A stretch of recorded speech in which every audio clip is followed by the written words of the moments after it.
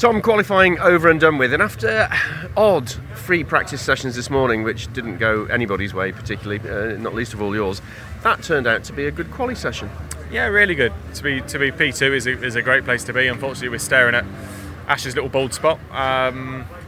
So yeah, it's frustrating because it felt today was our day to go on the attack. We were actually in really good shape because we've done a lot of work over the last couple of weeks to try and close the deficit. We've definitely done that.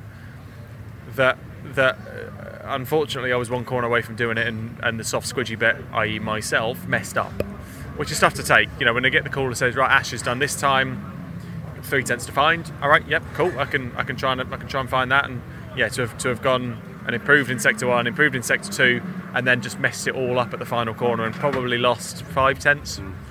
Is a bit of a bitter pill to swallow, and I'm kicking myself for it. So yeah, beers are on me tonight.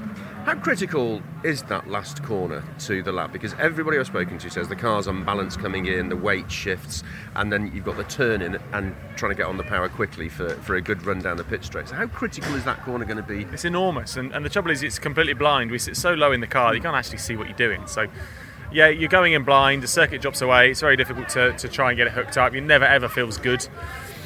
And it starts and ends a lap, so if you make a mistake you ruin 2 laps out of it. But instantly that was my last flyer anyway. But yeah, I think we've got a good car for tomorrow.